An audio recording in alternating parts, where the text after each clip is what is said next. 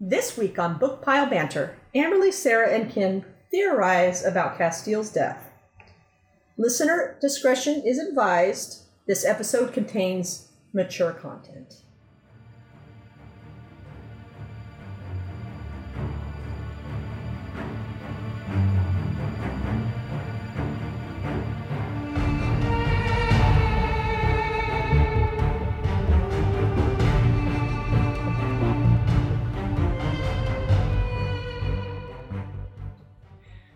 Welcome to Book Pile Banter. This is Amberly with Sarah and Kim. Today we are going to discuss A Crown of Gilded Bones by Jennifer L. Armentrout, which just came out last year in April. I am going to skip over giving you guys a little bit of a plot today because I know these two have tons to say, and I'd rather like to get you guys into that rather than, rehash what hopefully everyone has read.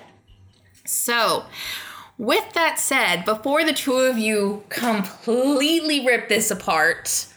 That was never my intention. Oh, please. It is a likely outcome, but... So, before that happens, tell me at least one thing you liked about this book. Less fingering. There is less fingering. And less introspection. There is. No, less. I will say that I did actually enjoy this book more than the second one. Oh, okay. I do think it's a bit of a mess narrative-wise, but... It had a narrative, whereas the other one I felt like we were going in circles, just walking from one town to another. Only those two locations, nothing was really happening until like the very end where it's like, oh yeah, you have a plot for the next book.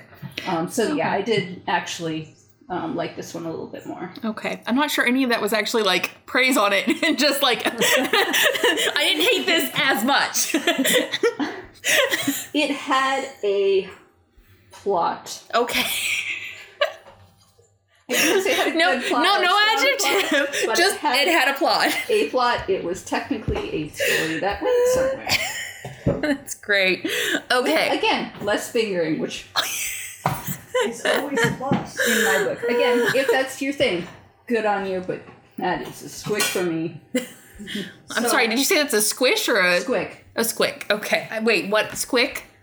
I've not heard squick before. You've not heard the term squick before? No, I've not heard squick. It's just squick. like something that you don't personally like. Like, not a trigger, but like you just don't It makes you cringe. Yeah. Okay. Like, okay. No, oddly enough, I have not heard squick before. I've heard a lot of things, but not squick. That's weird. Yeah. I've seen it written. I've never actually tried to pronounce it. So I was like squick. And then I went, oh, I know what she's referring to. Yeah. Okay. Wow. What did I like about it? Yes. She's a fantastic writer of fight scenes. She just is. So I like the fight scenes. However, since I didn't finish the book, I had to, power through most of them. So the thing I really wanted to enjoy, I had to, Tim. yeah, power through. Through. So I think what I actually liked most about this was the fact that Poppy really grew in this one. In the first book, she was naive. She didn't know anything. She was just trying to figure that out. In the second book, she had a lot of questions, but wasn't knowing how to ask the right questions. And I feel like in this book, she no longer felt like she asked questions. You are making crinkly noises. Sorry, I'm trying to take my keys off because they make noise when I move. I knew that they were going to make noise when I set them down. I apologize. So, I like the fact that in this book, she's figured out how to ask the right questions, to demand, to ask for the answers that she wants, as opposed to just letting people tell her what they wanted to. And she's confident in her decisions. So I'm honestly really impressed with how much Poppy does grow in these, as opposed to us spending 3 books of her still being the same character, only for it to flop at the last, we'll get book 4 and suddenly magically in the last half of book 4, she's all knowing. She's actually made progress. I think there's a definite writing towards that progress. I remember when, she's in the process of deciding whether she wants to be queen or not. And they were going to do some confrontation with somebody. I don't know. I don't remember the details. But Castile starts to deploy people. And she says, wait a minute.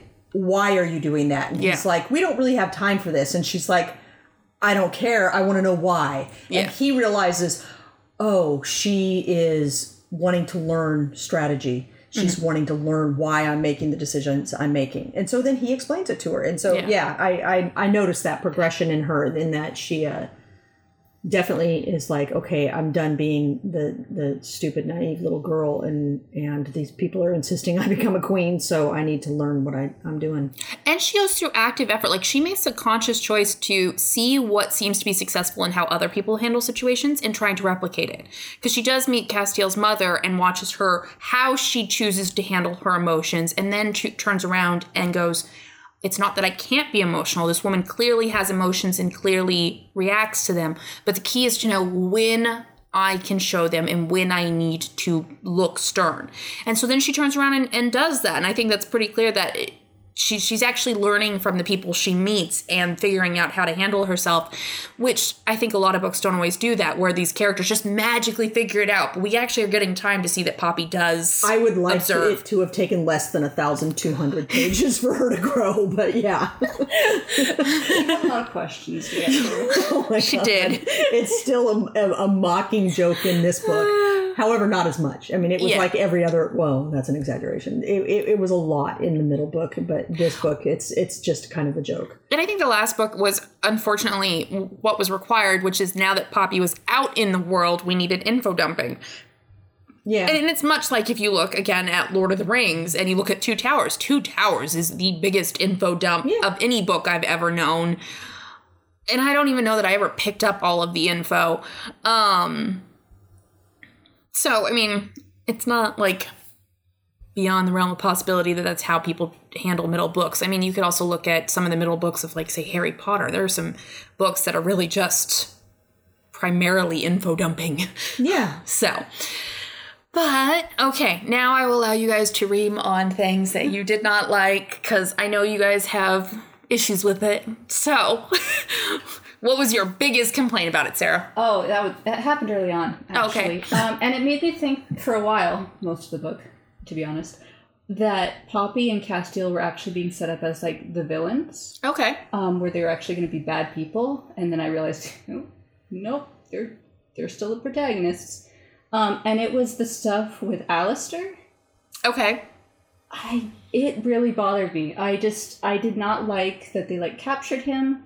They held him in secret. They didn't give him a trial or anything. And then they just marched these people out and made them kneel down and just executed the whole lot of them for treason, because people with treason don't get a trial for some reason. That's definitely. I know that she overtly talks about, fair trial, representation, and he's like, yes, for everybody but treason. What? But why? Yeah, why do treasonous people not deserve and then a trial? And so then anything you just decide is treason, you can kill someone for. Exactly. It's like, that is the most corrupt thing I've ever seen. And then they just do it, and it's like, this is fine. And then she slices Alistair's neck open so that it hurts, so that he dies in agony. And it's a slow bleed death. Slow bleed. And then the Wolven just come in and fucking eat people. That was weird. So That was- disgusting. Yeah, I was like, okay, this is cannibalism. This is That was weird. Eating a And so- Wolven. Wolven, He's a yeah. Wolven. Yes. Yeah. Oh, that was so. Even- I wrote that down, that I found that weird. That was just, that's where I was like, are these guys actually evil? Because then we have the blood trees that keep popping up with Poppy, with these ominous, like, dripping red things. So it's like, she's almost like this, like, corrupt force that's Yeah, just but like... then we later find out that the gold leaves are actually the bad leaves, and the red leaves I are the was good really leaves. I'm just confused. like, I was like, whatever. What? This is like the most ominous thing. It's like the hills are turning red like blood, and I was like... And every time her blood drops on the ground, this tree magically Yeah, so sprouts that's in full why. form. Up until that point, I was like, this seems like it's going in that direction where it's like, they're actually going to be the bad guys. I mean, I wouldn't necessarily... I mean, obviously we haven't read the next book, but I wouldn't rule that out. I don't know. Because I feel like that's a bit more complexity than what the author's going to go with. I don't know. And I at the very least don't think that when we get to the end of this series, I think we're going to find that no one is the ultimate good guy and it's all morally gray. And I think that's the point of that scene, is to make it clear that while in conversation Castiel and Poppy have idealisms that are ideal, in practice they actually... are hypocrites. Well, or that in the moment they're not thinking about what they've thought about. They're reacting, and that's not necessarily good. I mean, we go through this in I'm going to say her name wrong. Queen Ileana. Yeah, is, put on this pedestal as the poor, forsaken wife who, Castile loves because she's his mother, but she's this good queen and stuff. Wait, no. No, sorry, that's... Oh, shit. What are his parents' names? Yeah, Queen Ileana is... Yeah, no. The vampire, yeah, that's... but not vampire. It's so funny how none of us right. Elena or something like that. Okay, so Castiel's mom. I'm just going to say Iolina. I don't know. So many of these names sound familiar or the same as each other. That's my biggest complaint about it. They're very generic fantasy names, kind of, to be honest. So Castiel's mother, we are led to believe that she's like this whole, mighty epitome of what it is to be a good queen. And she poisoned her first husband's mistress to kill her. And then hid it. And possibly killed her son, Isbeth's son. So I think we are being set up to be prepared for the fact that that Poppy and Castile are going to be morally gray. Well, and we're going to start getting things where they do more and more. Being morally gray and doing things that are just straight up evil. But I think that's the thing, is I think they are going to make... Yeah, and I just feel like your protagonist, I don't know. I think that they lost me at that point. I was like, I cannot root for these characters anymore. I think the thing that needs to be really looked at is, and this is one of the things you do when you look at any book, or you should do, is when it was written. Mm-hmm. And these two books were written in very modern times as an American writer. And the fact that maybe some sides of our political conversations that are happening can be seen from multiple views, and what somebody who is more liberal would see as very just you understand what I'm saying is there are two sides, and it's debatable whether you can say there's good people on both sides. It's a lesser evil kind of situation. I think we're going to get to the end of this and we're going to find that Poppy and Castile are the lesser evil, not that they aren't evil. I actually kind of want them to be evil. Like, we've been getting hints on it this entire time. I do want... I don't think the word is evil. I think the word is... I had it in my head 3 seconds ago. Willing to do what must be done. I think they're going to go... I just realized it because we talked about briefly the fact that anytime Castile calls for something, it becomes truth. Mm-hmm. And he constantly talks about how violent she is. Yep. And I think there's even a quote. I think we are going to get a Khaleesi style. I think we're going to get both of their violence. Yeah. Well, you don't think the Lisa isn't close enough to Khaleesi? Honestly, when they called her that, I was like, so it's just like Khaleesi. And then she summons the dragons, and I was like, could you be more transparent? This writer is hard into, and some writers do this purposefully, and I'm pretty sure she does this purposefully. Yeah, purposefully. I don't like it. It's a little too on the nose in a lot of the stuff she does, as far as that. It's just like Khal Drogo, and you have Castile, and then apparently a lot of these characters come from another book that I haven't read yet. Yeah. That we're going to make you read. Yay, I'm so excited. But, I mean, I like those books better than this, if that's any consolation. Although rereading them now, I hope I still like them. But I think when talking about the fact that she pulls on all of these other, these really popular things, something to keep in mind is this is her first time writing a high fantasy book, or this higher level fantasy book. The closest she's gotten to this is urban fantasies.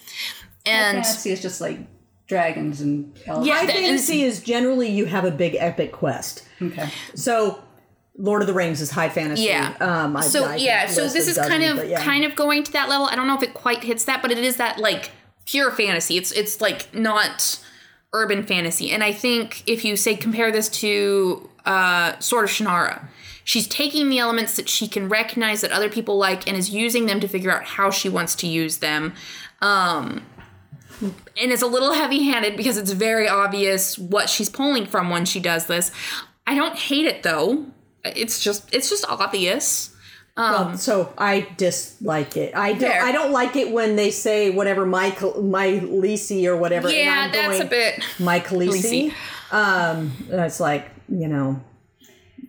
don't hit me over the head with it. Make it Or subtle. it's like, make it obvious that you are actually like, that it's supposed to be like a callback or something to that. Homage. Yeah. Rather than not like where it's like, are you plagiarizing? I mean, I don't think this is any different than that Aragon book that people absolutely love. That is Don't even get me a started. pulling of all kinds of stuff. This isn't a new concept. Right. But yeah, I think they are going to go dark. I think we're going to. Castile has been calling her his. What is the exact quote? I want it because it's going to drive me nuts if I don't. Nuts if I don't. No, not honeydew. Oh. You had to remind us of that, didn't you? It came up once in this, and I just went. Yeah. I have. Oh, I'm in the wrong book. That's my problem. I have notes on this as I'm looking in my Kindle, and I was not. I was reading the arc for The Last Graduate. Bear with me a second here. Yeah. Man, a lot of my notes are about that execution. I really didn't have.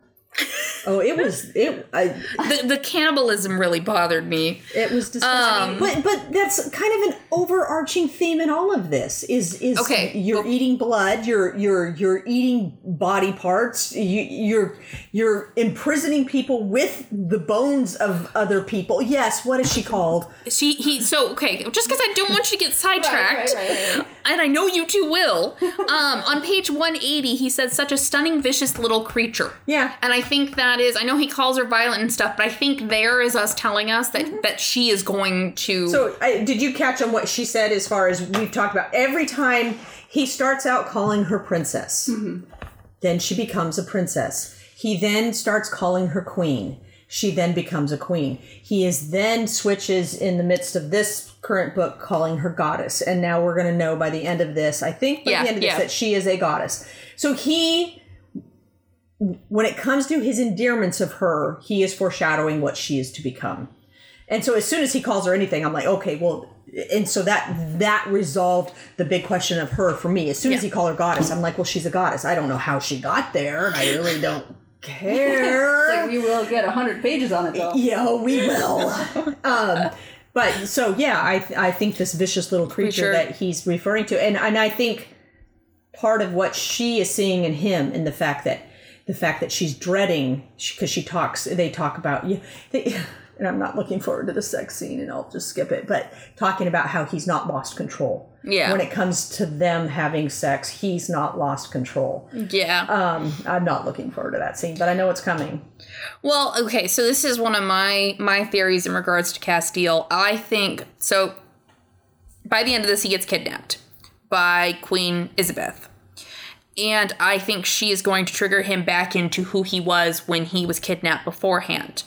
I think that he and Poppy are then going to have to face off together, which is probably going to result in the uncontrollable sex scene. But first we'll have to fight. Maybe she'll tame him with her vagina.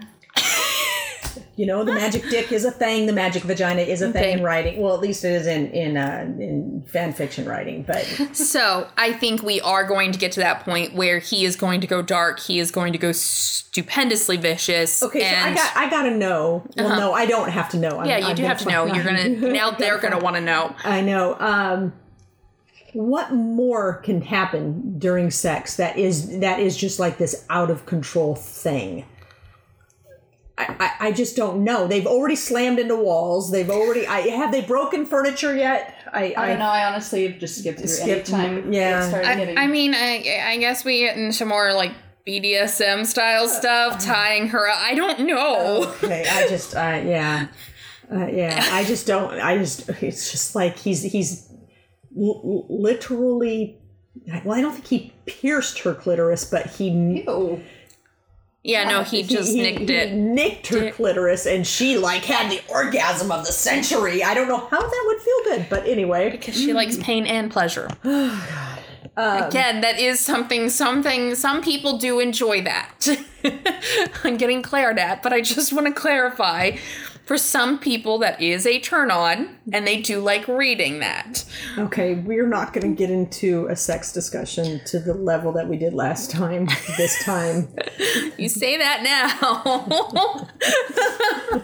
So I will leave that alone, because while the pain may be included in the pleasure, the moment of pain will not usually bring about an orgasm. Man, I'm glad I skipped so many steps. I don't know what you're talking about. Oh, they just have sex, and he's down there doing his downstairs business, and needs a little blood going with it, because we've gotten to the point where blood is required each time. So it's a fetish now. Rather than a kink. I know what one is now. But yeah, anyway, I mean, because typically during the moments of pain, and I'm just not going to get into the details, there is a downgrading of the sexual pleasure, and then it increases and comes back. So, just saying. You know what? Just saying. I don't know if anybody commented, they could tell me how wrong I am, and it would be an honor for me to hear how wrong I am. If you know otherwise, without having to give us details, please tell us if she's wrong. Can people derive pleasure from the pain, or is it that it is a like give and take kind of thing where the pain causes your pleasure to decrease and then spike? Yes, please tell me. Because apparently we need that clarified. Or at least Kim does. I really don't. I don't, because I already know the answer, but anyway. No, you said if somebody else has that experience, that it is actually pleasurable, then they can, correct you on your assumptions about how it is. Yeah. So. I mean, to be fair, devil's advocate here. Poppy is technically a goddess, so maybe her physical sensations and reactions are different from a normal human. Now you're applying way more thought into this writer's thinking than you were attributing earlier, so... I just want to contribute. Okay. I don't have much to say about sex. I skipped it. Okay, so what did you guys think of Castile this episode? This book? I didn't write a note about him. I said Castile has no agency of his own. He exists as a big bad pleasure dog for Poppy. That was my thought on Castile. In this book particularly, that feels so accurate. I honestly was getting to points where I was like, okay, I get that we are supposed to idealize Castile. I'm like, but what has he done? Nothing. What does he He's absolutely boring. Yeah. And he has no character behind him, really. No. When I read it the first time and he got kidnapped, I was like, oh no, Castile got kidnapped. And I'm like, this time I was reading it and I was like, oh no, Castile got kidnapped. And I'm like, okay, let's think about this. Am I upset that Castile got kidnapped because I care about the character? Or is it because I'm not looking forward to the reaction it gets from Poppy and I feel bad for Poppy? And well, okay, yes, you could shake your head no that you don't feel bad for Poppy, but I was like, to me, it strikes me as it's just giving Poppy more ability to have more agency. She's not going to have, except for she's going to have Kieran with her. I know I call him Kieran and it's Kieran. She's going to have Kieran with her the entire time. Yeah. So. And her dragons. Yeah. And her wolf slaves. They are kind of slaves. They are.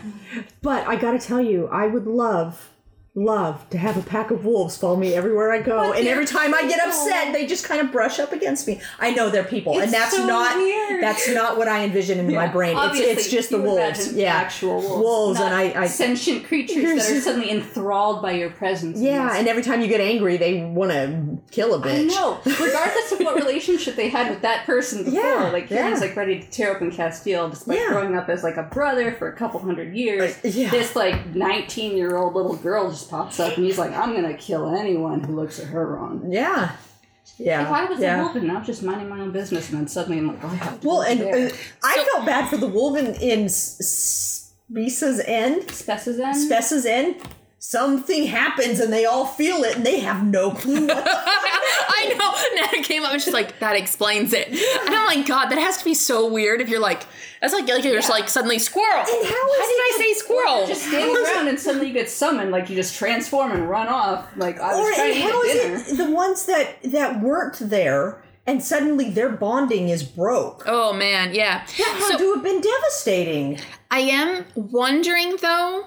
Again, that's kind of why I thought Poppy might be evil, because of all this shit going on. But I am wondering though if this is being set up so that she can eventually make the active choice to free them. So that there is no longer a concept of bonding. Because this You sound so annoyed by that. I actually don't really know that the author thinks it's that weird and that she wouldn't do that. Well, I don't really have faith in that. I think a lot of things are a little odd. That's me trying to be diplomatic. How did I do? How did I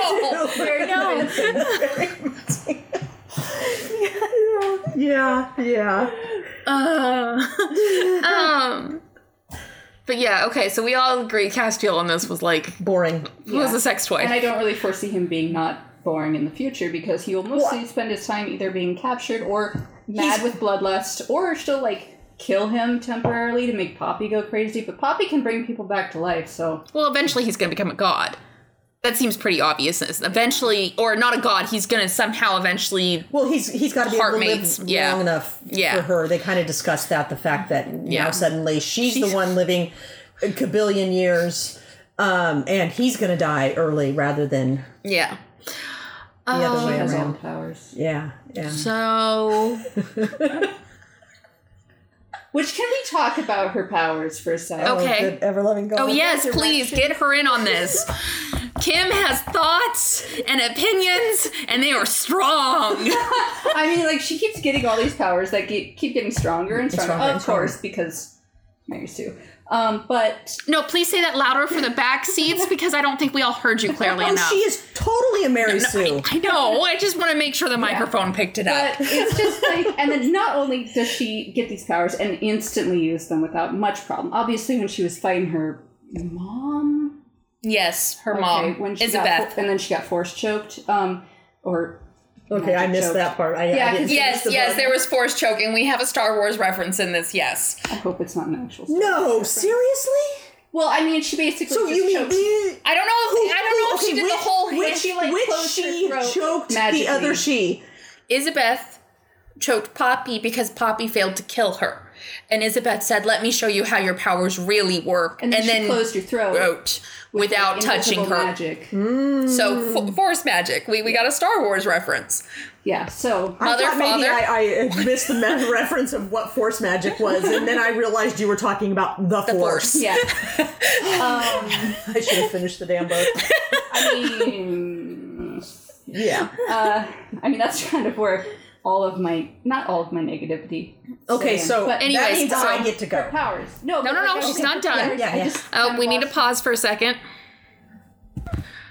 And we're back. Sorry about that. We had to pause for a second as things were shifted around us. Okay, so you were complaining about her powers. Yeah, and how she keeps getting stronger, using them effortlessly. She even brings back a kid from the dead after their head gets smashed.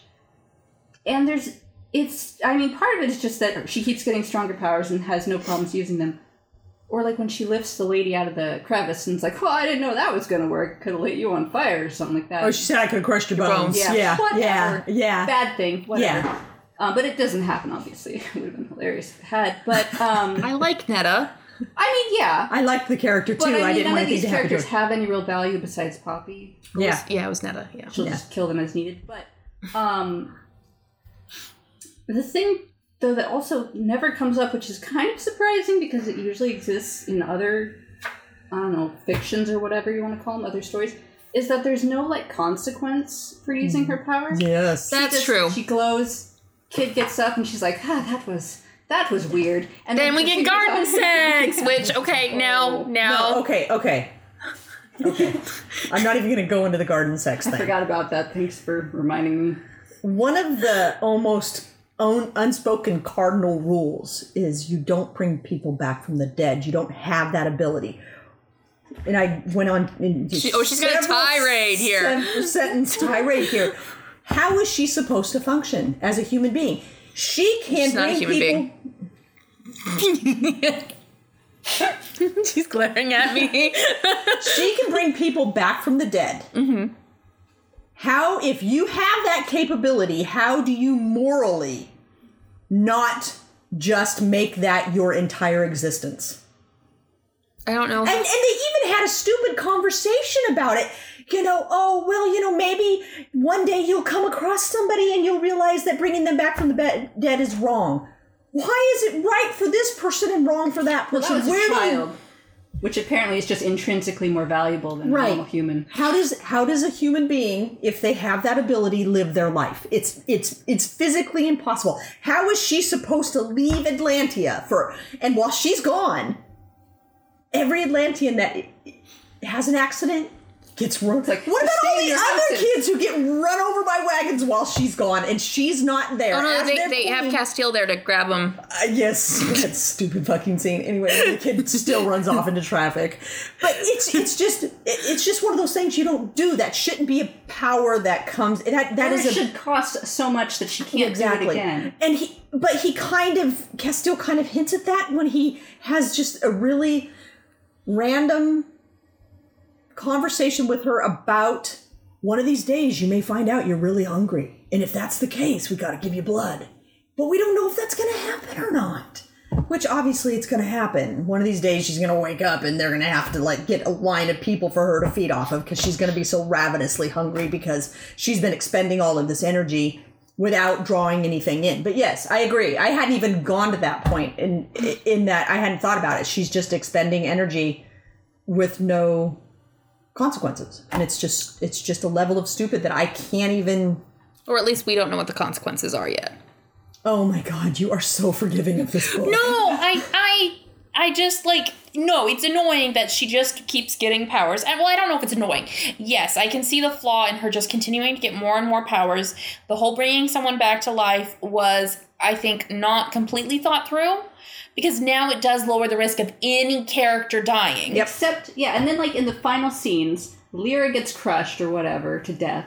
And then her brother gets beheaded. If she just took his body, she could, or both of their bodies, she could theoretically bring them back to life. I know her brother's head is Can you imagine going over there and you take the body, you take the head, you shove them together, and then you just apply all your will you have? And then it just fuses back together. Does he have a scar? The reason why neither of them were brought back was because she was knocked out. I know, but Fenton had just been Yeah, but not everyone walks around realizing she is that. Yeah. She brought a child back to life in the middle of Atlanta. That news didn't spread. Except for the fact that, because someone asked her, do you think she was actually dead, or was she just? She said she was hovering around. She could feel But Poppy knew she was dead. No, she said she didn't know. Okay, she thinks she was, but she wasn't sure. She then later said yes, she knew she was dead. There was multiple conversations. Okay. Because first we had to save her life and then go into the magic garden that he just happened to know and get into the bushes and have sex again at an inappropriate moment while the poor Wolven have to stand and watch guard. It's just why does this have to happen? But apparently Castile can't do anything without getting a hard on. Again, he is just a pleasure doll. He is. But then they go and they talk about it, and he's like, oh, come on, did you really not know? And she kind of intimates... Her head was caved in. I think she was hanging on there. She was doing okay. I think she says something about... the implication is her spirit hadn't crossed the veil. Yeah. And it's into the veil. So I guess if Poppy gets there quick enough, she can yank that spirit away from the veil and shove it back into the body. I don't know. That obviously this really irritates me. Healing to that extent. Healing is cool. That's a cool power.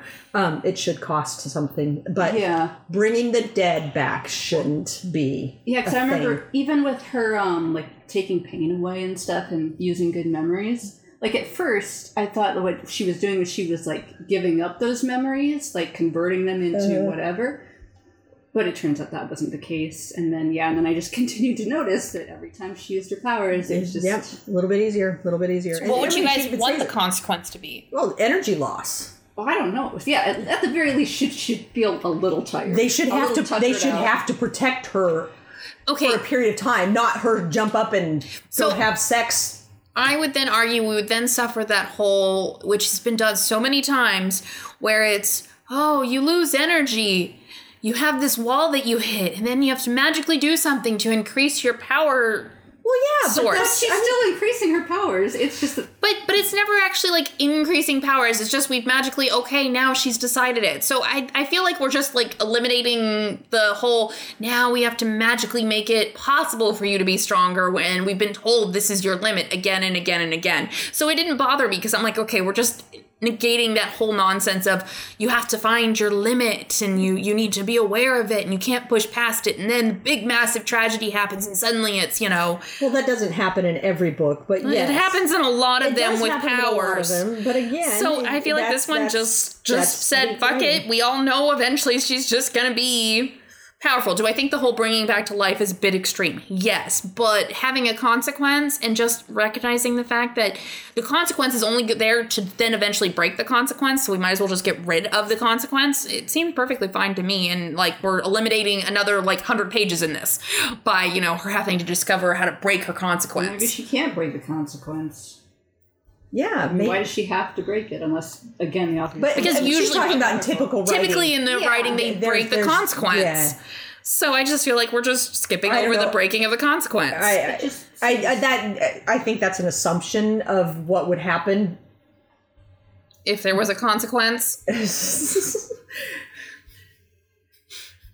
But I don't know. It kind of breaks the laws of physics or thermodynamics or whatever you want to dip into in reality. But I don't know. There should be consequences for her actions and not, the consequence be let's go fuck again. That's a reward, not a punishment. Well, it's just do it all the time. Feels like a punishment to you. Because you have to read it. Okay. The punishment is I have to read it. Okay. I will buy it. I don't like you keep implying I don't like sex, and that's... No, I'm implying you don't like reading sex. Or could do without the reading of the sex. This would have been a really good book if the inner dialogue had been taken down to a minimum and the endless sex was taken out of it. The whole series. But it could have been one book, the whole series, if all of that had been eliminated. I mean, honestly, the second book was like maybe a chapter or two of content. Yeah. But and I literally read all the way to 90% of the book, and then you guys told me all this stuff happens in 100 pages. And I'm like, why didn't all this shit happen 300 pages because other shit was happening. Mm-hmm. Yes, that was a noise I just made. I would say not much happened. I mean, she saved someone. She had to go meet and find out who her real father... Well, I mean, she found out who her real father was, but she had to go meet the god, the supreme god.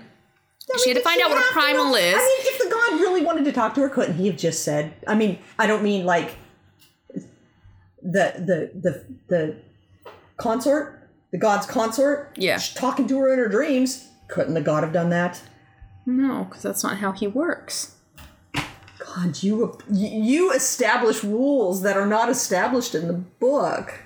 I feel like it is established. I think the implication is that one of the consort's abilities is to talk in dreams, while as Nyktos isn't... We don't know anything about the consort, and I think that's because that's actually the Breakoff series is her becoming is the main character of that is the consort. But the implication I got from Nyktos is that he doesn't have like dream powers. He has, the ability to communicate with animals. He has control of life and death, but not psychic like dream abilities. Okay. While as he says that the consort spits, because she asks, has the consort woken up? And he says, no, but she's sleeping fitfully. So it makes me wonder if she can communicate with others through their dreams, which implies that that's one of the consort's powers. Implies.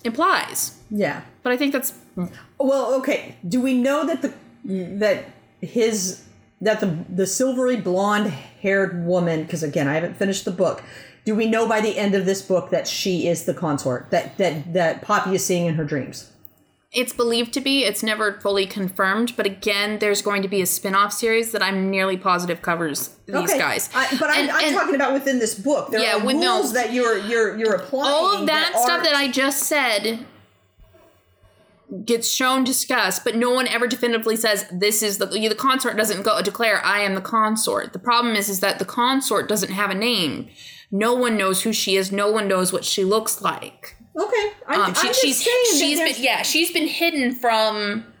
I'm just saying that the rules are established by the writer. Yeah, and when and when you're using the rules in order to pad the depth of the book, it's a little irritating.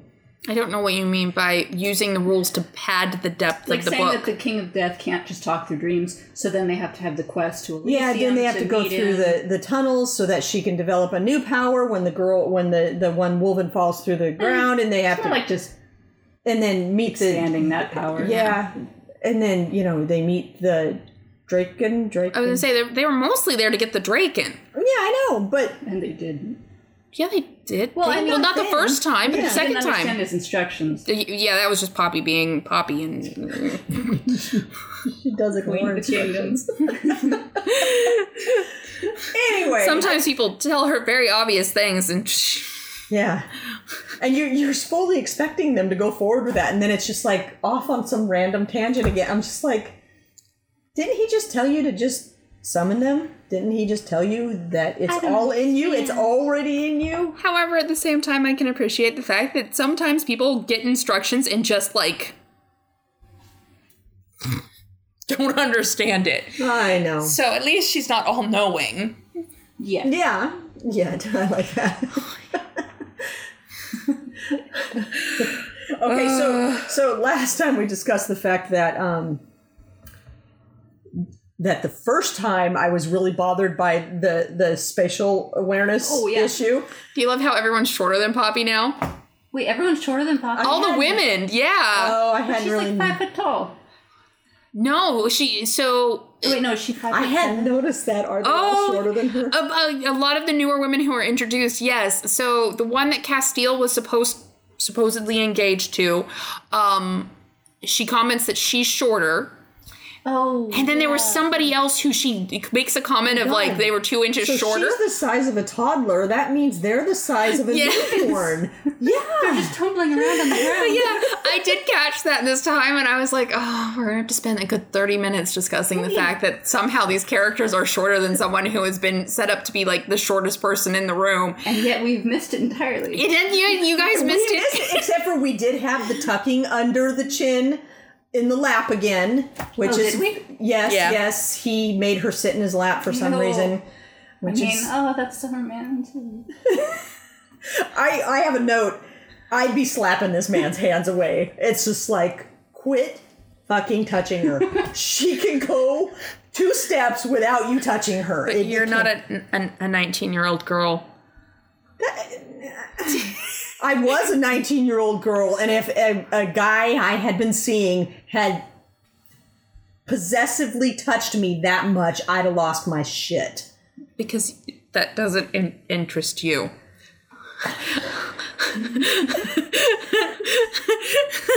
I think it speaks to the fact that he doesn't actually trust her as much as he says he does, meaning physically herself, her ability to protect herself. I think he's just handsy. Oh, God. I don't know that it's necessarily good. I think he's just handsy. Okay, so... Yeah, I think he blindly trusts her just to be fine in all ways. And he just true. Really... But, okay, so explain the circles to me. Circles. His hands on her hip and his... What is it? I need the idle circles explained. That phrase, idle circles, is used. Okay, well, but how do you have your hand on somebody's hip and you're drawing idle circles with your fingers? So like,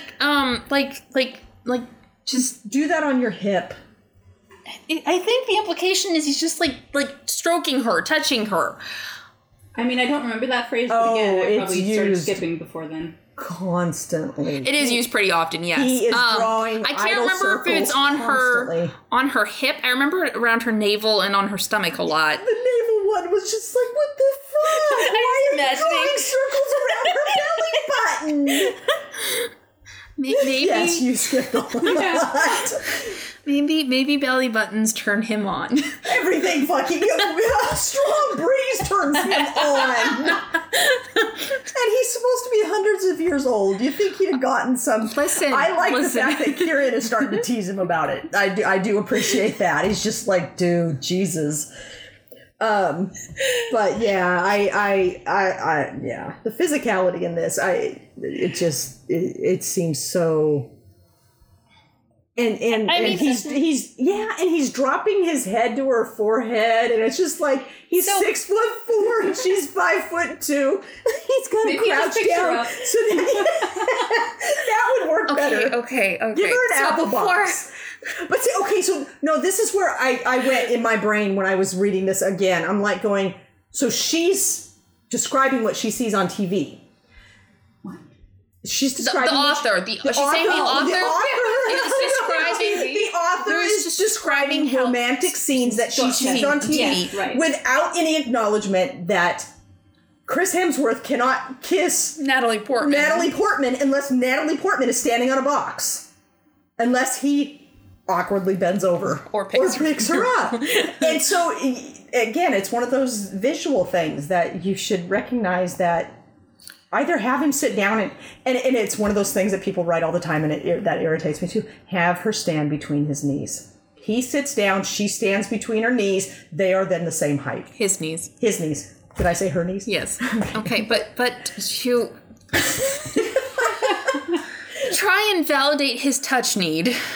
Oh, I don't. It would bother me. That's I said. I know. But you guys are like, why would he constantly be touching her? And something to keep in mind with Castile is that he is supposed to be a victim of physical and sexual abuse. And it's possible that his need to constantly be touching her is actually a self-assurance or need on his part in order to combat any PTSD that he has. Meaning that in order to be comfortable with her, or he could be hypersexualizing, which again is actually, some people do experience hypersexualization after abuse. Okay. Does it make for annoying reading sometimes for some people? Yes, but it's not completely this absurd concept. Is some of the sex places kind of weird and clearly just kind of, supposed to be titillating? Yes, but some people do experience hypersexualization after abuse. Obviously. I don't think that... I feel like you're going to take this like I'm attacking you. No. You provide a lot of reasons for why things happen in this book, but those reasons aren't presented in the book. Well, no, because we're coming from Poppy's point of view, but we are told he was abused. Right. And he does touch a lot and want sex a lot. Why do we have to... Okay, let Sarah speak. Well, I do agree with what you're saying, but I just don't trust that the author is really making those connections necessarily, and she might just be trying to write like a... It almost seems like she's just kind of trying to write more of like a titillating storyline with a lot of touching and stuff like that, and not necessarily... Which is why I think it would have to be more overt. Because it does come across more as touchy-touchy, but I mean, like, even she Poppy thinks it's might romantic. Enjoy the touching because she was never allowed to touch him. Yeah. And that makes sense. It's just that I don't feel like there's a strong connection with the author. And I would... Can I just let me say one thing to that?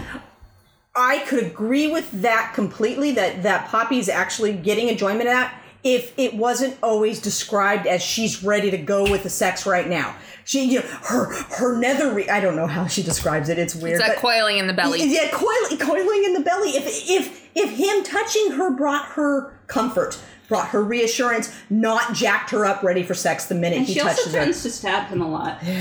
Which, I mean, I know it's like a teasing, like flirtatious thing for them, but at the same time, it happens a lot, so it's like...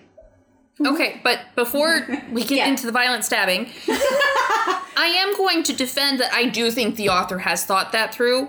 Because bearing in mind, this was your guys' first time reading it through. I've now read them 3 times. And going back, there are things that she brings up in book 3 that she dropped hints for in book 1. So I do think, even if this feels like a fan fiction at times, I do think the author actually has put that level of thought in. Has she then necessarily gone through and included it for us? No. However, at the same time, each book has been about 600 pages and something had to give. And maybe she decided, getting into Castiel's abuse at this point and how he handles it isn't the right time. She had to cut something. Do I believe she left a lot in here? Yes. But I am sure there are details that are cut, and I do think she thought that through, and that his hypersexualization and need to touch is a response. So I'm all for reading between the lines. I really am. I think it's good writing when you have to read between the lines. I think that the reading between the lines on these 3 books is way too between the lines. I think it's too deep. I think there's too much of other things that can draw away from those reading between the lines. And again, I'm not trying to diss on the sex, whatever, but I think there is so much of it, and it goes to it so quickly that it eliminates those reading between the lines. We could get deeper into these characters' deeper psyches if it wasn't just all of a sudden rendered to sex every time they turn around. Except for the fact that this book was written for a genre that includes a lot of sex. She knows who her audience is, and it's not lacking in her other books. It's in fact what she typically writes. It's a significant thing she writes. I would argue if you look at this, she takes what she typically writes and then ramped it up. She tried to provide more of stuff rather than just. Well, I can't speak to what she I know typically you can't, writes. but in terms of this kind of genre, I think this is a situation where there's a baseline of what you would expect when someone is writing something that includes this much sex in it. And you have people who either write to get to the sex, or you have people who are capable of writing the sex and the plot. And I think in this situation, I know you don't like the sex in this. It doesn't have to do with not liking the sex. You just said you write a plot to I can't remember how you phrased it. You write a story to get to the sex. Right? Or you write a plot and the sex. And I think this is plot and sex. I don't think so, because she throws sex into the middle of the plot I didn't say that she necessarily doesn't. Unrealistic ways. I'm not saying that she necessarily is always successful in how she writes the sex into the plot. But I think she is writing both plot and sex, not using the story to get to the sex. Okay. That's what I'm just saying. And so I think it's in it. I think it needed more of an editing, but it is self-published or from a small company that might have polished it better. But I think the attempt is there. And given the fact that this isn't something that has run through a big publishing company and been refined for 2, 3, 4 years before it's actually making it out into the world, it works for me. I'm giving it leniency because I recognize the fact that this isn't, Lord of the Rings polished. So. That's just, which means there's going to be clunkiness, and there is clunkiness, without a doubt. I'm not saying there isn't. Okay. So. Kieran. I know you guys like him. You didn't like Kieran this time? You're losing interest in Kieran? He's always been the same character. Like, I mean, like, he was nice in the second book because he was sassy, and that was just like a little bit of fresh air for everything else happening, or not happening. But then it's just kind of the same lines he had, I feel. I guess he had Lyra at some point, and then she died, so whatever. But I don't really feel like there was a lot done with this character, I guess, because I honestly am trying real hard, and I'm not remembering anything about him besides the weird voyeurism on the beach. Yeah. Go ahead. No, I'm not going to say anything. I like Kieran. I think he's funny. Oh no, I thought you were going to make comments about the voyeurism because you made comments, but you're clearly done with us dissing like on the sex. Which Kieran, he's darker, right? Like, yes. Because Vanetta's darker? Okay. Yeah. I just feel like his description was never really given. He I know now that he has, like, short, like, he was dark described hair. as having tawny skin. Okay. But then Vanetta was described as, like, really... That's where I got confused, I guess, because I was... Yeah, but when they're wolves, they're the exact same color. It's said at some point they have the exact same color fur. But he's tawny colored... Or he's fawn colored, which is, like, a very light brown. Tawny. No, but she described him as fawn-colored at one of the points. Yeah, I'm not... Again, this is... And Delano has light blonde hair, but he's a white wolf. Yes. But they don't have blonde wolves. So I guess if you're a blonde human, you're a white wolf. But, again, this is one of the things that I brought up in the first episode that is a flaw in this, is... her representation and her understanding on how to describe representation is flawed, which is where sometimes if you're paying attention, the skin color descriptions of characters, and it comes down to that issue of visualization, don't make sense. Because yes, I do believe at some point she almost describes Netta as being ebony.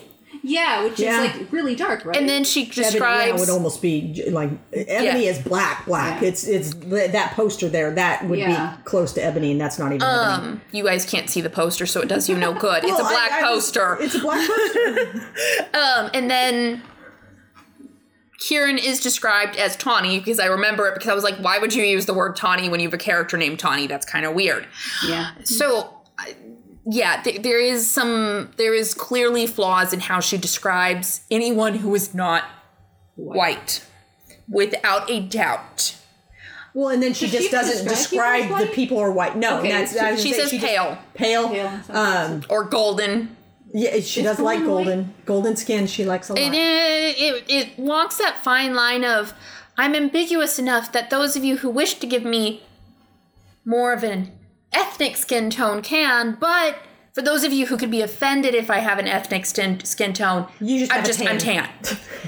That is how golden has always come off to me as, is it's kind of an golden ambiguous. I know, because you imagine The Simpsons. I'm picturing what's her face right now with her wine red hair and her gold skin. Who's that? I don't know. From the Crescent City. Oh. Bryce. Yeah. Very Simpsons it's not a book you've read, so. Yeah. But yeah, so yes, there is issues with how she describes skin, and I don't think she keeps into mind with the fact that typically people of certain skin tones tend to produce children who then have similar skin tones. I know there can be variations slightly, so you can have potentially one child that might be slightly darker than the other and stuff. But to go from tawny to ebony, I don't know how realistic it is. I can't attest to that. That's just, and I guess I can't say I've experienced. That Jasper is like super white, because I think the wife, whatever her name was. Oh, God. Yeah, Kira, yeah. Or something along those lines. Kira. Yeah. It's like Kihra. I think she was described with braids. So yes. She was supposed to be. Well, and yeah, it was. So, I'm gonna say this, and I don't know how to say it politically correct, and I'm not going to. I'm sorry if it offends anyone, because I don't know how to say it any other way. She was very much given an African typing with the whole sitting on the ground and braids and working with her hands and yarn and gardening and it was very like it was a stereotype, and it did bother me. I think that this goes into a lot of the commentary that we've talked about in the past, what the poppy fields and the political crap. She's trying to portray Atlantia as very mixed race. Everybody, and it's but only perfectly acceptable. Basically, like The Wolven. 2 races. I mean, like, well, yes, but... Like, no, let's be realistic here. I don't think that any Atlantean is described as dark. Oh. No, I don't know. I can't think of one. They're either dark or white. There's not, like, any, like... There's no one to represent, like, Asian backgrounds or anything like that. Right. Oh, well, at least... Unless you go with the ebony black hair. Blue-black. Blue-black, sorry. Blue-black hair. Yeah, wouldn't that be a trip if Castile was actually... an Asian character. But no, the Wolven are described as diverse. I can't put my finger on it and say that there is a Atlantean character that I felt was definitively described. I feel like there might have been, but honestly, it might have been one of the elders. Like there'd be like Elijah, and then there'd be like Emil, and there'd be all these names for characters that you immediately forget. After and Neil and yeah, or Nail. Nail, yeah. I thought it was Neil for the longest time. Nail, like yeah, and Emil. And it's actually N-A-I-L-L. Yeah. So it's Nail. Nail. I want him to say it that way now. But yeah, it does suffer for that without a doubt. It's a huge flaw, and it's and then on top of that is she doesn't. I mean, now Kieran is an advisor, and Jasper is a leader, but I can't remember what Jasper's skin tone is supposed to be. Yeah, I don't think it's described. I think he just has gray hair. He's a gray wolf. Yeah. I don't even know if his hair is actually described. Red is gray, yeah. But like in the first book, none of them had a position of power. None of the Wolven, yeah. Well, no, I was going to say anyone who had a dark skin description didn't have a position of power. Kieran kind of has a position of power, but he was bonded to Castile. And so it's kind of implied that the reason why he has his position of power is because he's subservient to Castile. Now we're in this book, and I feel like we've got Jasper, and it's supposed to be implied that Kieran's mother has influence with the queen and all that kind of stuff. Yeah, because she does her gardening for her. Yeah. So it definitely is not. But again, it goes into the whole Wolven thing that they are. Yes. They just transferred their submission from the Atlanteans to. Yeah, there's a different caste, but it's not acknowledged. And I'm still offended by the doggish behaviors they describe in them. It comes up in this one. I can't even remember specifically what came up, but there was... I think it was Kieran and the well, no, you didn't get to that. Kieran and the Draken staring off at each other. That was very doggish. Yeah, it's just... Yeah. Or lots of descriptions of them laying on their bellies. Well, I mean, usually they'll lay on their bellies. Yes, but like... Typically when I've experienced authors describing wolves, they don't go, he was laying on his belly. You know, they say they were lounging, or they were relaxed, or they were laying down. Or if they're in a threatening position, they'll hunch, or they'll lower themselves. But belly is very much a... doggy position. But this author writes things so oddly. So in one sentence, I remember her talking about, and she was talking about the Wolven, and a particular Wolven, she lowered her head to the ground. So and I'm like, did she pick up her head and set it on the ground? That is no, the Wolven. Some of the word choices in this is what she writes. And then I also, this is a quote, his eyes reminded me of frozen topaz. Say it louder. Oh, his eyes reminded me of frozen topaz. How do you freeze topaz? Well, you get it really cold, but that's not going to change the color. It's not frozen. I mean, yeah. She lacks the ability to describe things, especially when she repeats the same descriptions over and over again. No, she's not good at it.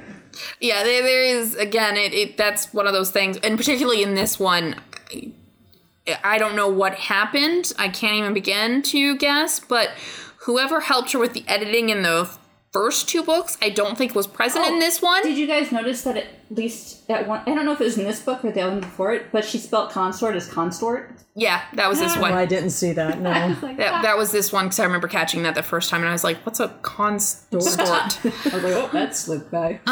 So yeah, some of the word choices and stuff on this are things that, again, an editor would go in and say, what's a frozen topaz? Yeah.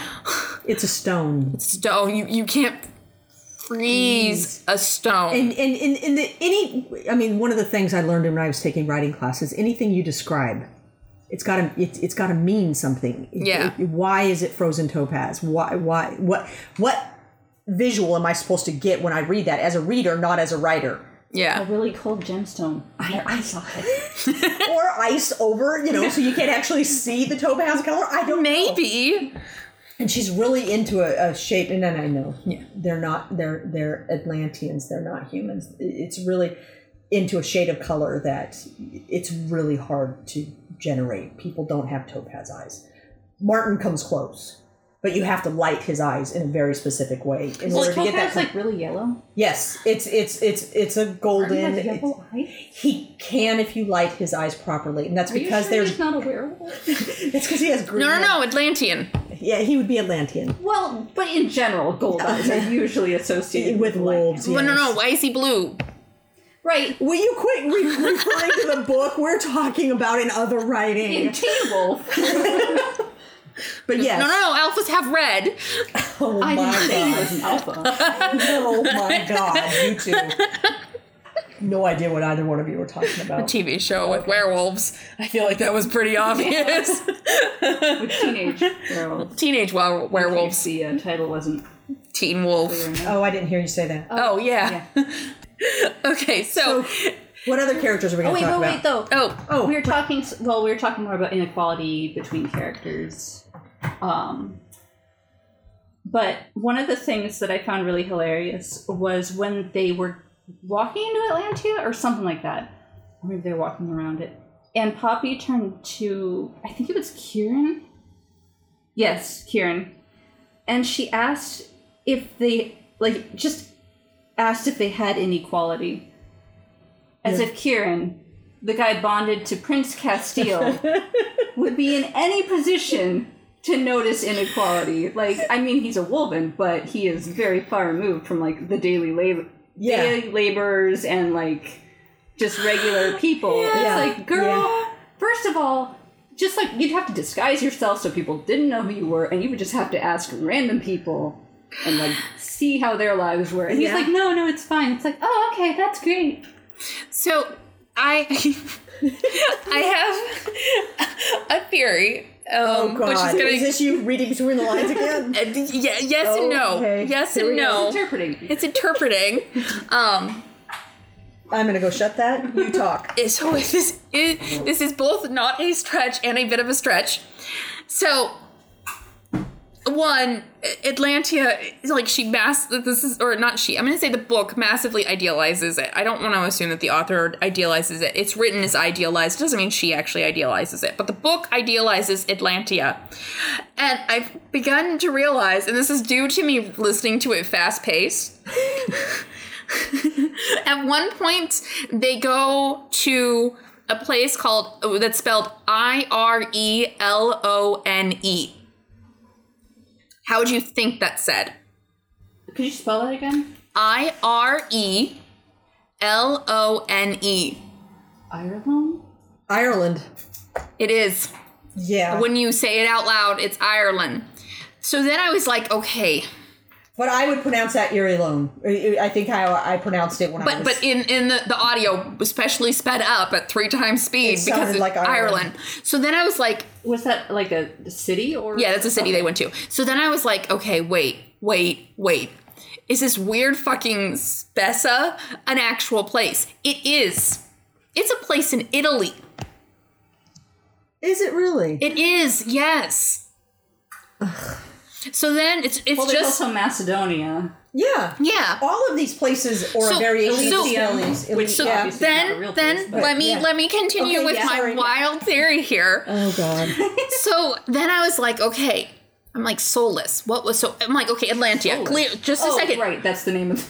So I was like, okay, Atlantia. Okay, this is clearly Mediterranean, but we can't, call it Mediterranean. I'm like, okay, probably Atlantia because it's believed that Atlantis is somewhere around the Mediterranean and, it's an island that fell in. So Atlantia. I'm like, Solus. So what would Solus be? Pompeii. But yeah, Solus. What would Solus be? France. Because the Sun King. The Sun King. Oh. So then I was like, okay. Man, she hates and French people. I'm like, okay, we're clearly in Well, we knew that. In Europe, yes, we determined time, it. But then, at one point, the god Niktos says something about how things used to be and how it sent everyone into a dark age. Yeah, I noticed the Dark Age, too. Shannara.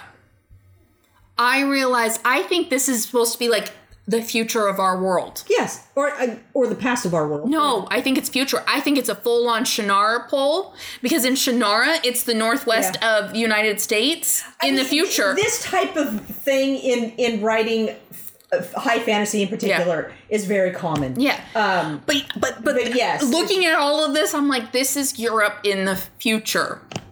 Yeah. But taking urban fantasy and assuming that magic is real. All of these people, their prehistory was humans. It's us.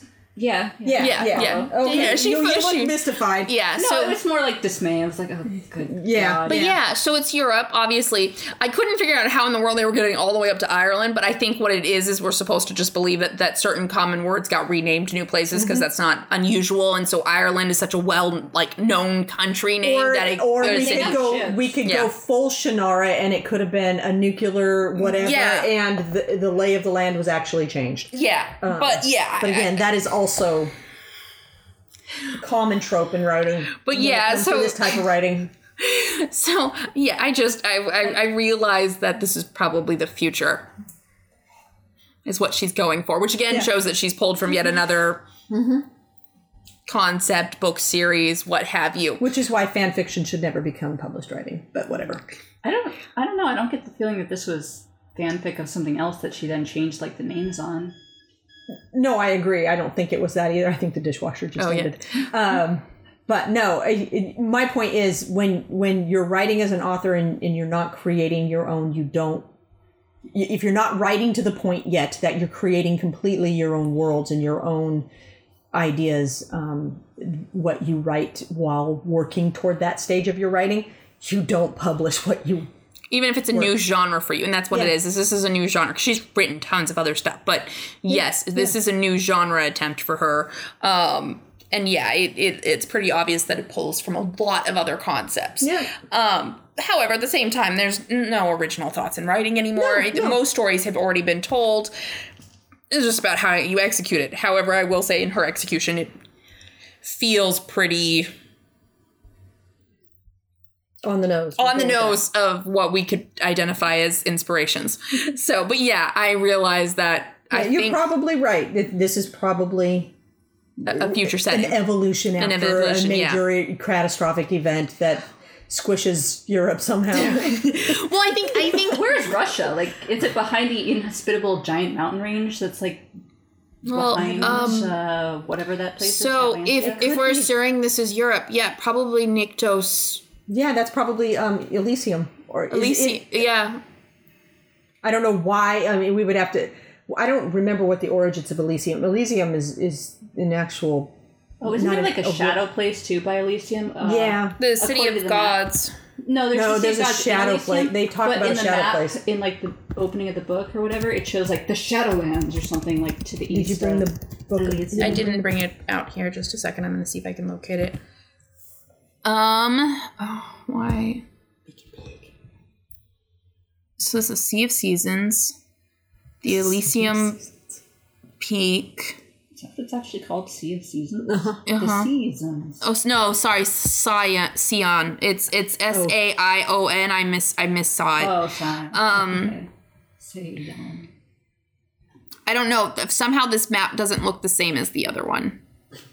Oh, here we go. Okay, here's this. It looks weird. I don't know. It like, I swear this map has changed somehow, and I don't know. Well, I feel like the map was different with the latest book. That's what I'm saying, is I think, because this is the map for the newest book, and I swear it doesn't look the same as the last one. But, I mean, arguably... Oh, yeah, I thought there was a Shadowlands on there, like, off to the side. That's weird. No. They talk about the Shadowlands. I remember that. I think it's in too, but I could have sworn I saw a picture before I even started Whoops. Okay, so Elysium is a Get the book. movie.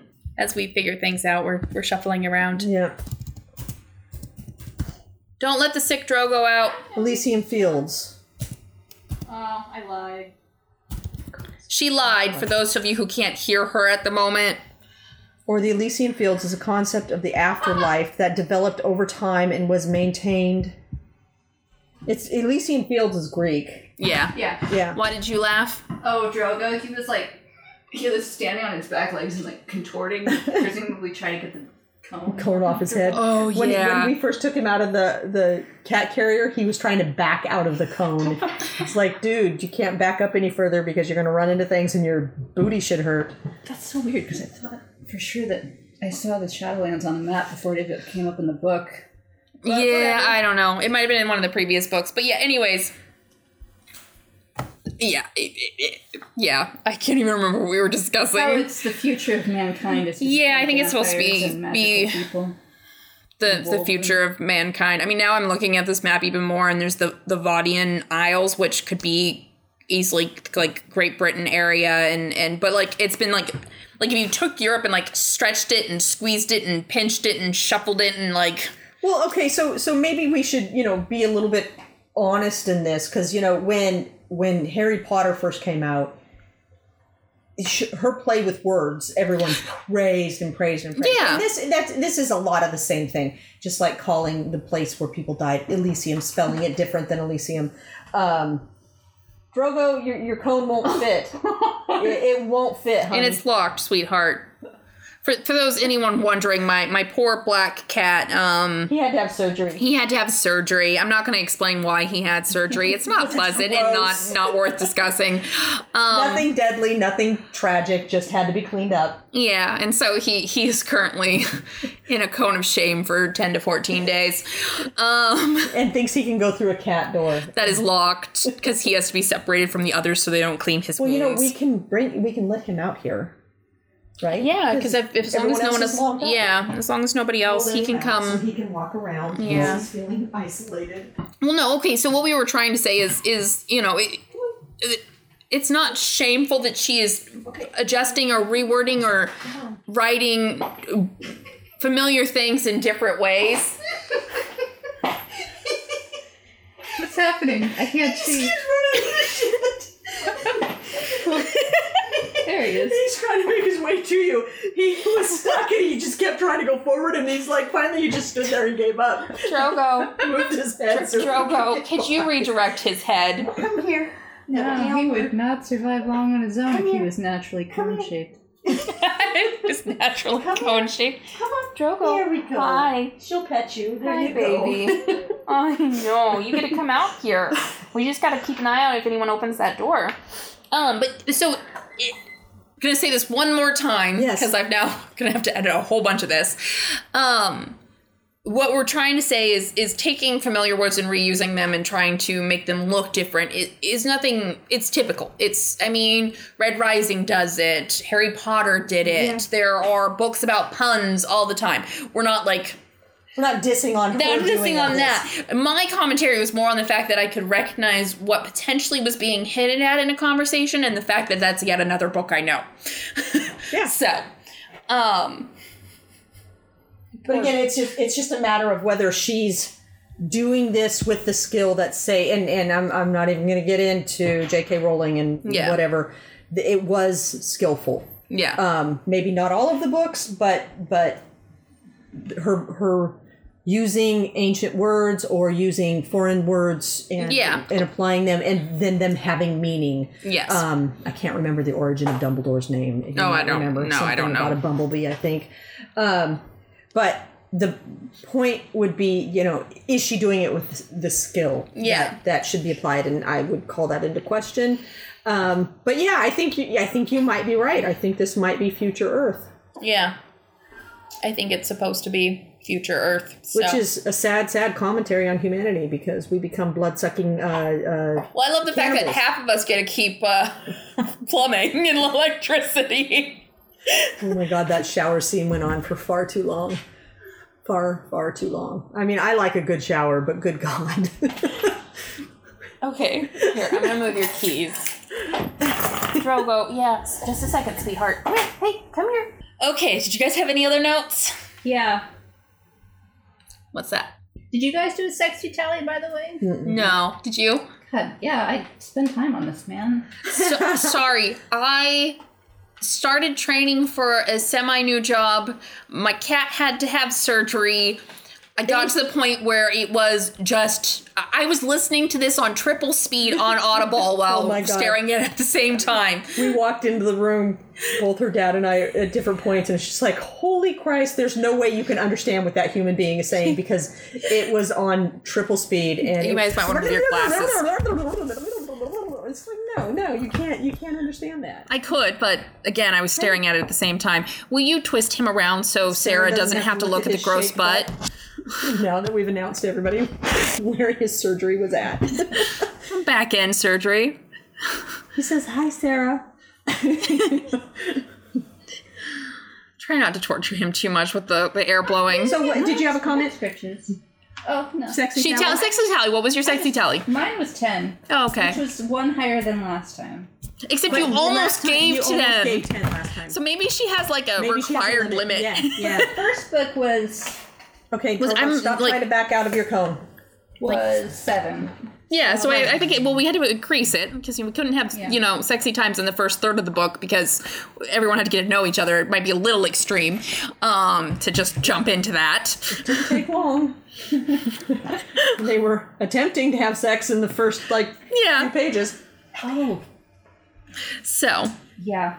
I think I was a little irritated with the number of new characters we got, and then you told me that all of these new characters were basically killed in the end of the book. Oh, Lyra died. Because that's the only way she knows how to establish tension, I guess. Or However, I will say, if Perry dies and I do not get adorable Delano Perry... Yeah, that was I was so it took 1,600 pages to get a queer relationship. Yes. So I was like, if she kills one of them off. We didn't see a queer relationship. We had Poppy say, is that a thing? And sometimes, or whatever, off and on. On and on. Yeah, but we don't actually see them interact. So it's like, I want it.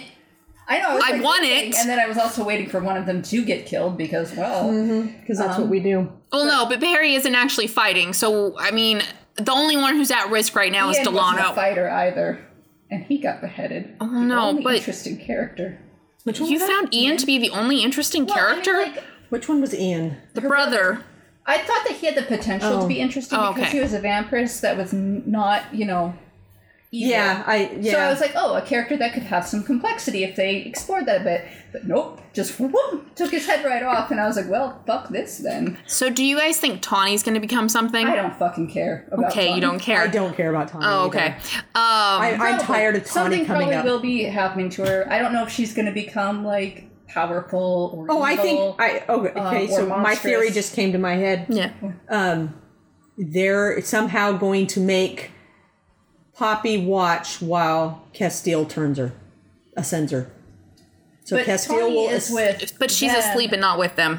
Yeah, I don't know who them are. You guys need to speak. She's been in Antia because she was poisoned by a shadow stone. And you didn't read that yet. Yeah, Castile is back in Solace or somewhere around in Solace being held captive. Yeah, so she's not moving around with them. Yeah, they'd have to. That doesn't mean things aren't going to come together to make that happen. Poppy could try to ascend her with her god's blood, make another abomination like Isbeth. Yeah. So that could happen. Yeah. No, I think the ultimate betrayal between if there is an ultimate betrayal between Poppy and Castile, something happening to Tawny. Castile doing something to Tawny. Or Kieran. Don't be messing with Kieran. No, do not ascend a Kieran. I will be mad. That's the one bright spot in the whole series. And Delano. I like Delano. I do. Again, in this book, Delano was the first to her. Mm-hmm.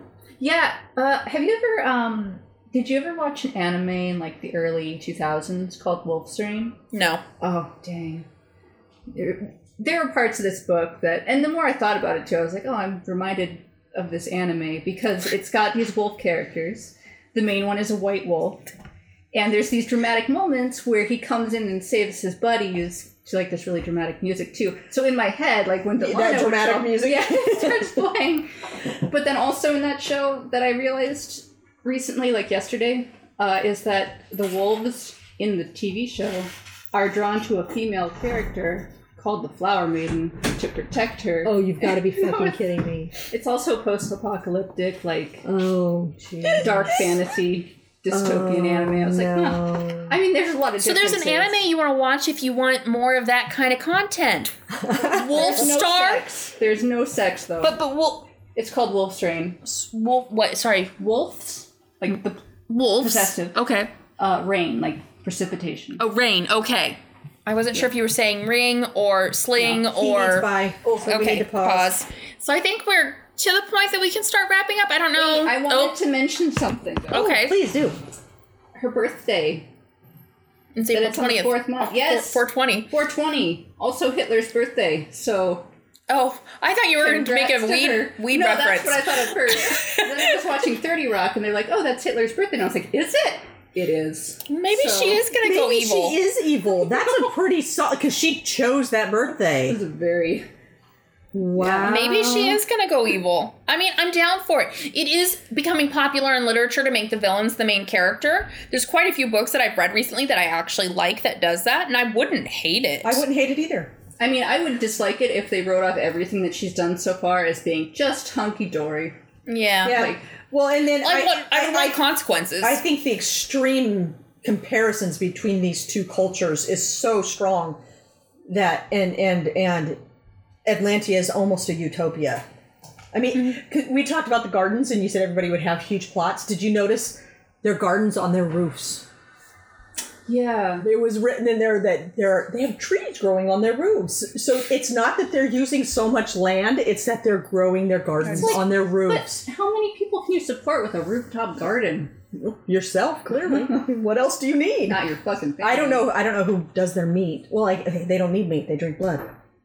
well, And the for women go hunting, I guess. I yeah, don't know. They don't yeah. address how anybody's fed other than they grow Gardens, stuff on yeah. their roofs. I was going to say something, and I can't remember.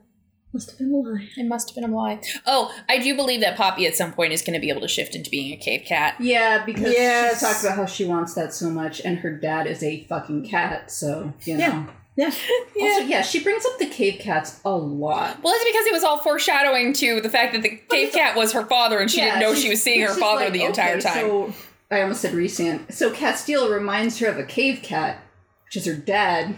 So Yeah, don't even. No, we need to not address the mommy daddy issues that are prevalent in all of these books. Because the stabby thing of Castile is direct from his father, and his father that's also right. does the whole bending over and kissing the face and touching the face and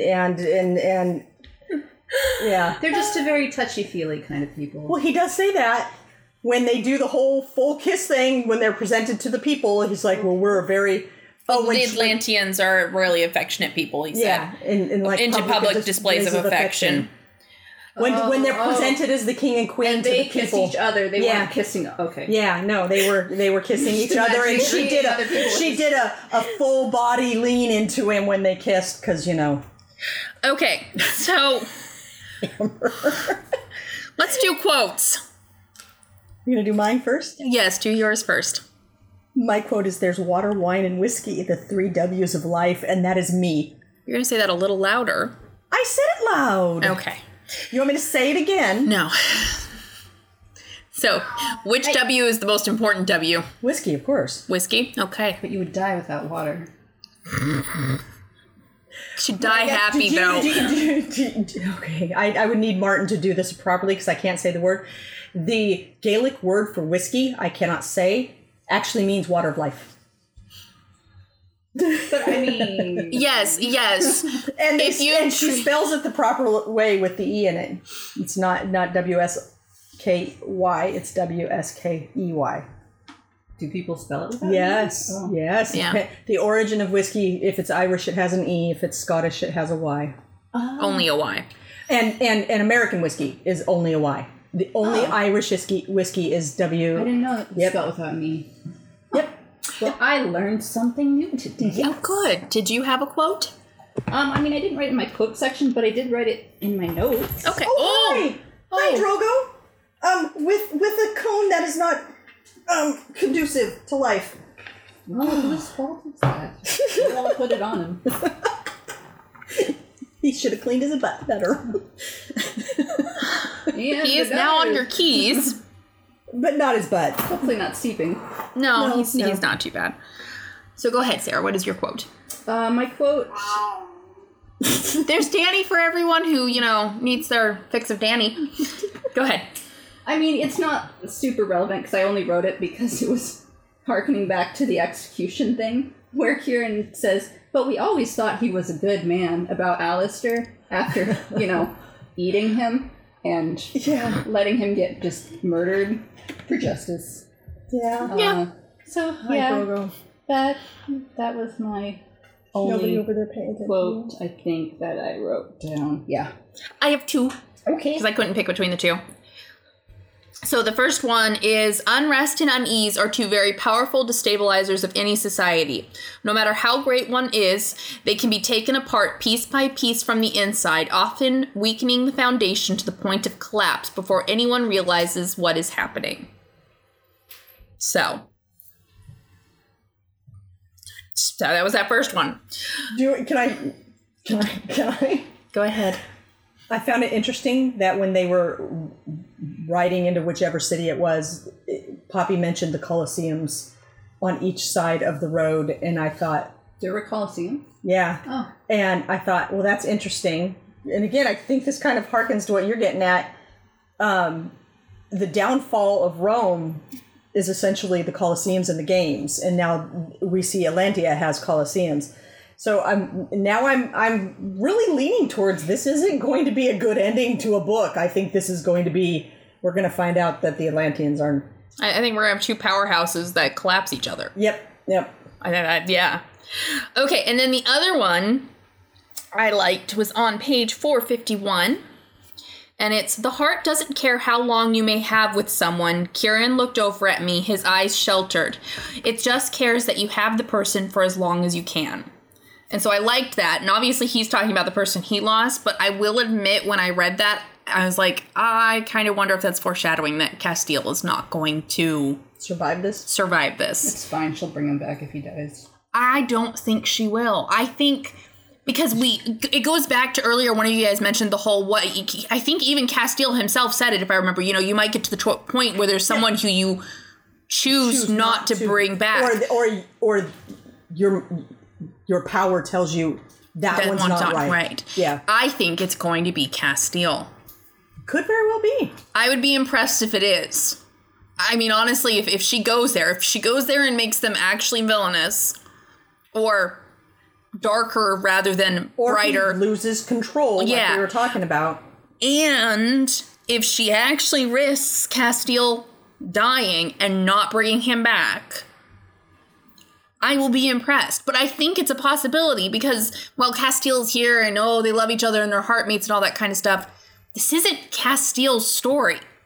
Yeah. It's Poppy's. Yeah. Castile is just a player in it. He doesn't even have a whole lot. So if you were going to take it into the hero's journey that we were talking about before, he would be a guide. Yeah. And guides don't always have great stories. Yeah. They often end up doing very bad things in order to guide the hero into doing the right thing. So yeah, I think, however, and this is something else that this book often reminds me of, which is supernatural. What's dead should stay dead. Yeah. If that's the next book, is her learning what's dead should stay dead, I'm gonna throw the book out the window because Supernatural never got it right because they kept bringing things back. Whether what's dead should stay dead. I don't think you can successfully write it. And unless you do it just in a book and you just leave it in the book and what's dead stays dead and you just leave it there. I don't know that this writer.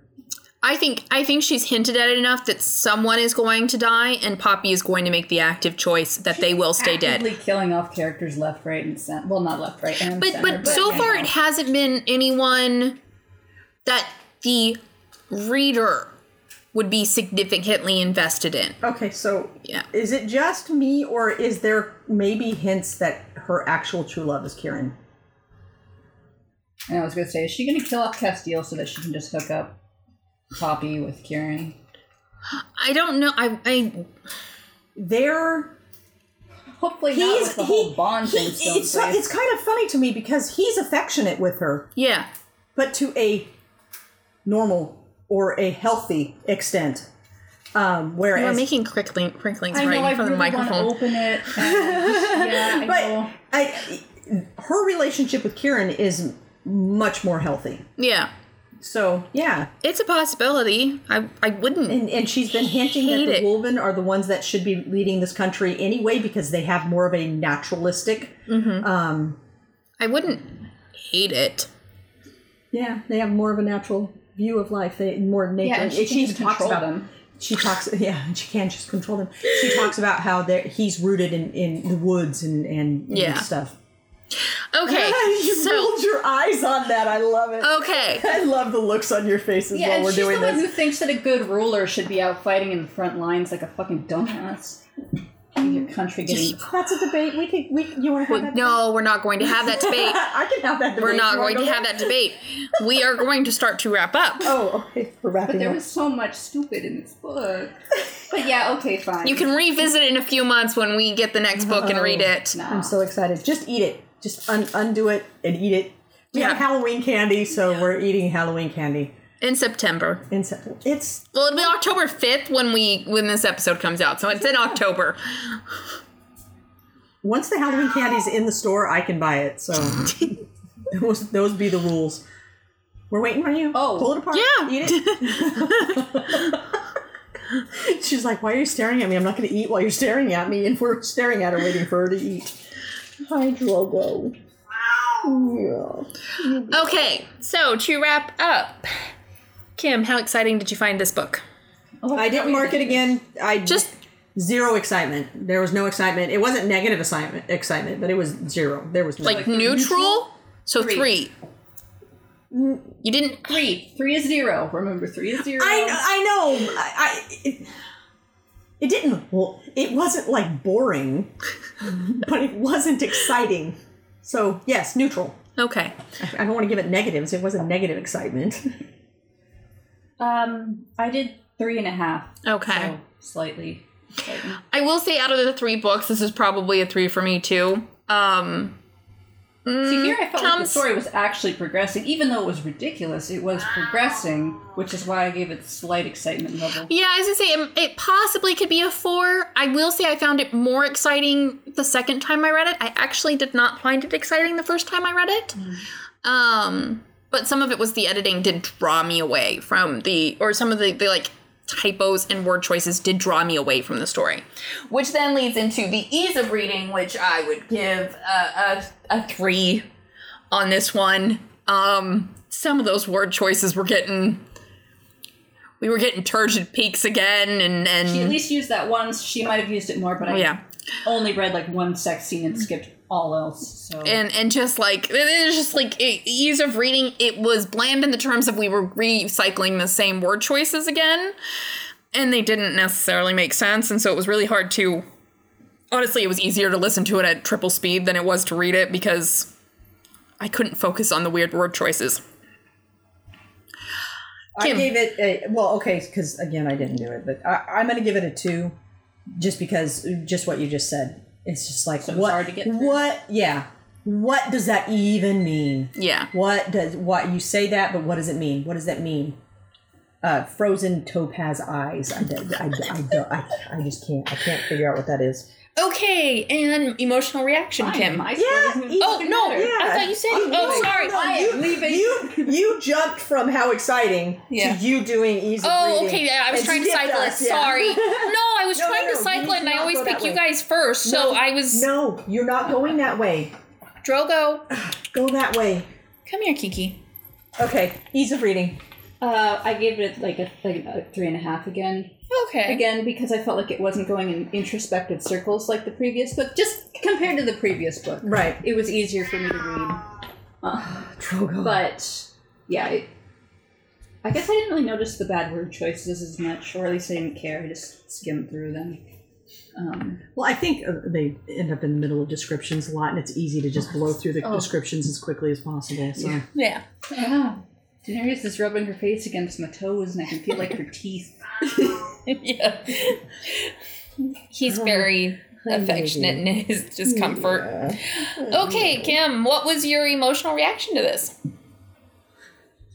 Well, I didn't get to the exciting part, which is the last 100 pages of the book. So I'll give it neutral. I won't. 3.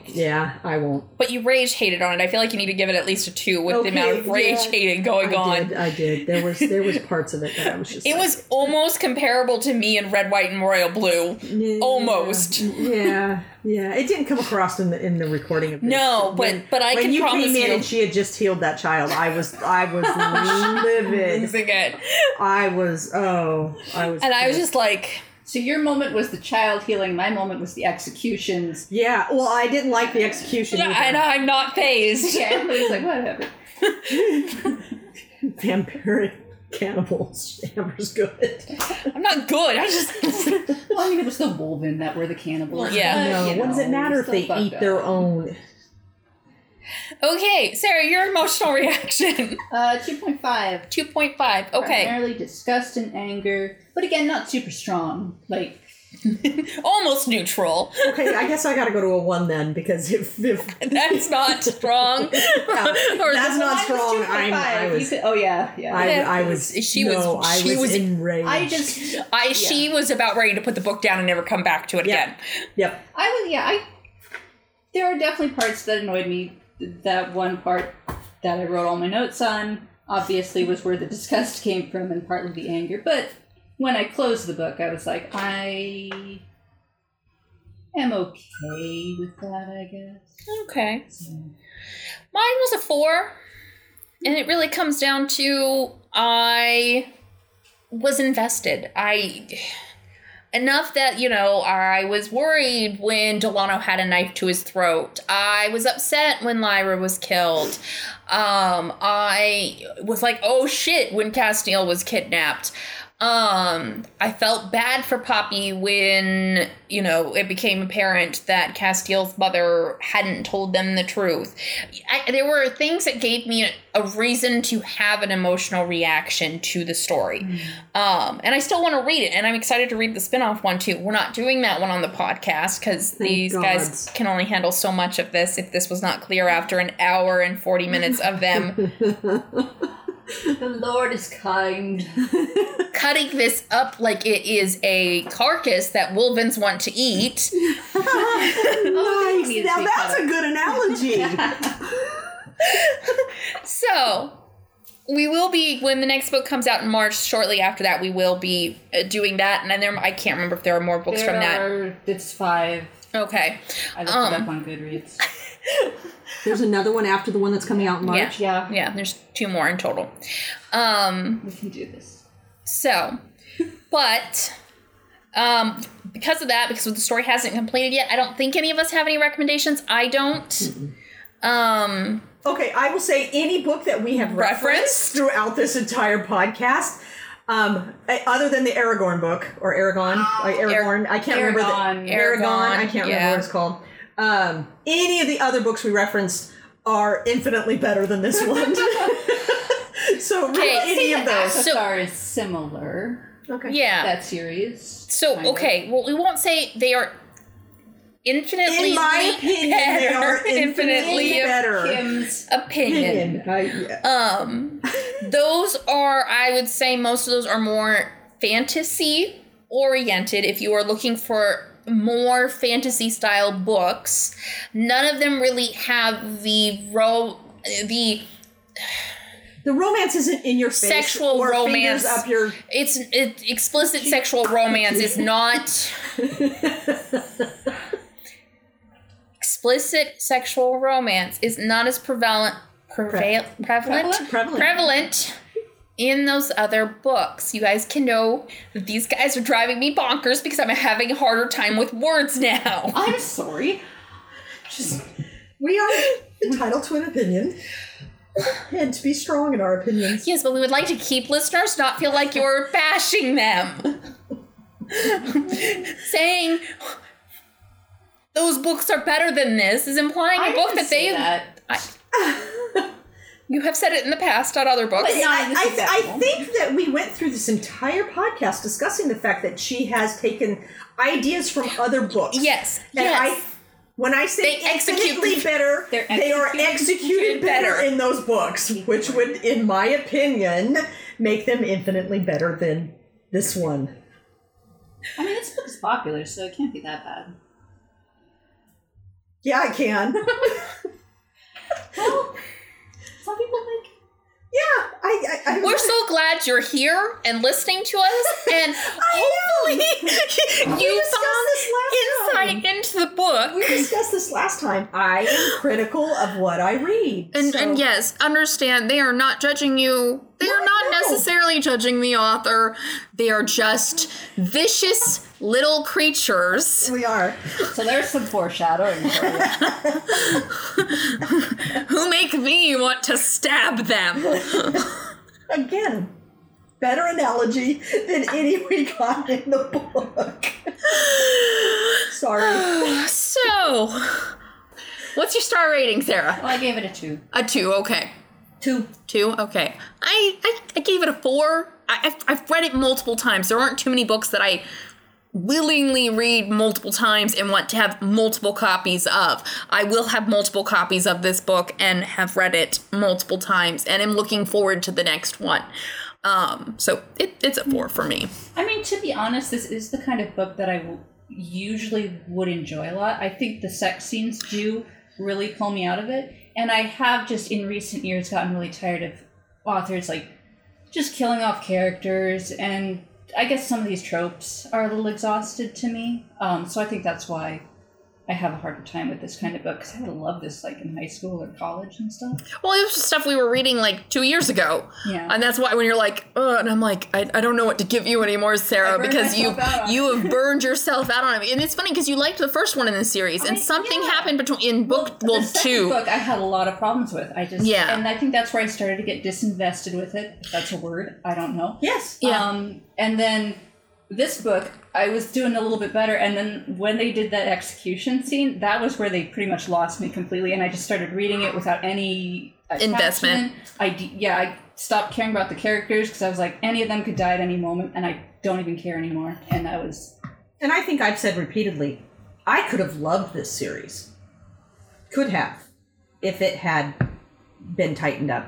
Considerably tightened up. Yeah, so to be fair, as I'm sitting here telling you guys to be nice, I will say a lot of people on TikTok, when reviewing this book, they were like, okay, at this book, it's a bit much. It's really annoying to have gotten through 600 pages, and the significant action is in the very last 100 pages, and we're rehashing a lot of the same things and stuff. So you guys aren't alone in finding this particular one not as... That's going to come across on the mic. That was Drogo thunking his cone on the mic. Come here, baby. People loved the first book and liked the second book because it progresses in terms of the character development and the relationship. People who love these books tend to love Castile and Poppy. And so book 2 is solid on Castile and Poppy and it growing from enemies to lovers to enemies back to lovers again. So people like that. This book for them was a struggle because we're getting that bigger concept. Well, and a lot of people don't like it when the relationships solidify. And this feels like it's going to solidify, but I think, like you said, I think it's going to drop out of that solidification. Yeah. I think we're going to lose that relationship. Yeah. So... But yeah, you guys aren't alone in your displeasure. We're just doing a podcast, so we're supposed to express an opinion. Yes. And maybe those opinions are coming across a bit strong. And so so for those who are loving this and don't agree with us, you are more than welcome to agree with us. You are also more than welcome to reach out to us and be like, why did you say that? That's not fair. And like defend yourself. Like totally, it'd be fun. Mostly because then I will read your arguments to them as opposed to just being the only one like entrenched in the defense of... Amberly needs allies. I need allies. Give Amberly allies. Legitimize me picking these books to make them read them. So, which you guys actually are. We've been slowly increasing in listeners, so that proves to them that, I know what books to pick. Anyways, now officially on that note... Our intro and outro music is by Grant Newman and is called The Battle of the Nile from Epidemic Sound. Don't forget to like, rate, and subscribe to Bookpile Banter on Spotify, Amazon Music, iTunes, or whichever platform you listen to your podcasts. We'd love to hear from you on any of our social media platforms such as Instagram or TikTok. You can find us at book_pile_banter. You can also email us at bookpilebanter@gmail.com. We'd love to hear from you.